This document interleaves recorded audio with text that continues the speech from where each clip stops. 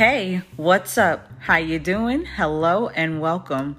Welcome to Kneaded Freedom, a podcast created for women to open up their Bibles apart from human teaching and letting God's Holy Spirit speak to us.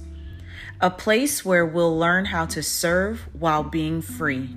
Welcome to Kneaded Freedom. Let's go into prayer. Heavenly Father, thank you for this time and for the women and anyone who is tuning in to listen to this episode of this podcast, that you would just touch their hearts, Lord, that you would open up their eyes, open up their ears to what your word has to say. God, we hold you in such high esteem.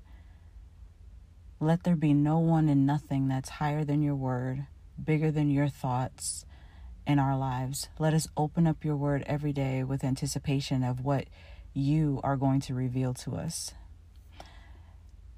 I just thank you as I walk along this journey, unsure of what's going to happen from moment to moment.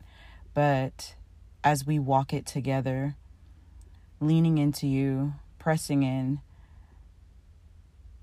and having faith in the revelation that you and you alone will give us through your word. I pray that this blesses every ear that it falls upon, and that it opens hearts to you and to the love of your Son, Jesus Christ, our Messiah, the one for whom we wait. All these things in your Son's mighty name, in Jesus' name, amen.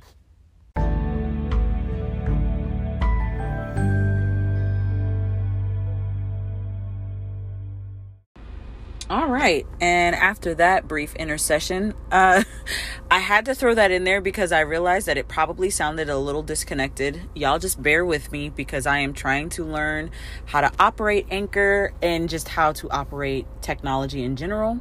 I am not up there in years, but technology and I do not necessarily get along. That is not one of my strong points. I have many things that I do and do kind of well, I guess, but tech is not one of them. So I apologize.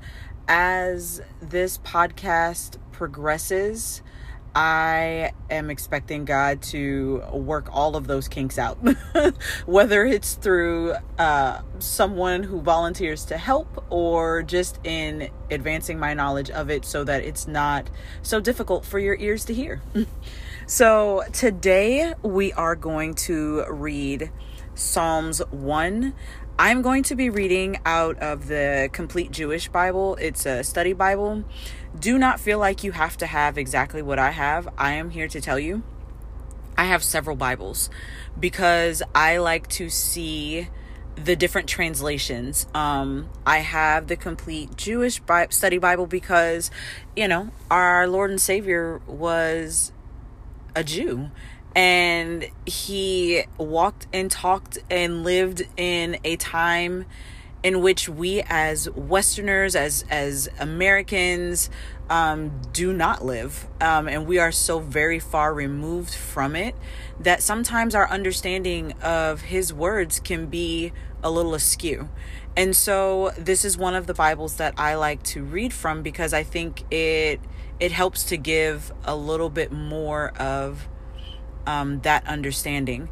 But I also have an NASB. I have a King James version that I do go back to and compare because the Strong's Concordance, which is a book of definitions, just all the definitions. It's a super thick book, but it's amazing for understanding word studies and things of that nature. And I love word studies because it's amazing how much has been lost through translation because our English words don't have an appropriate translation of the feeling, of the meaning in and of itself, any of those things.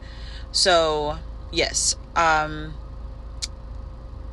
I encourage you to get a concordance. It will help you in your understanding of God's word. And that is what we're after in this podcast, is really allowing God's word to speak to us, allowing the Holy Spirit to provide revelation of God's word. Okay, so now that we have gone on that really long rant, I apologize. Let's read Psalms 1. So how blessed are those who reject the advice of the wicked, don't stand on the way of sinners, or sit where scoffers sit. Their delight is in Adonai's Torah. On his Torah they meditate day and night. They are like trees planted by streams. They bear their fruit in season. Their leaves never wither. Everything they do succeeds. Not so the wicked, who are like chaff driven by the wind.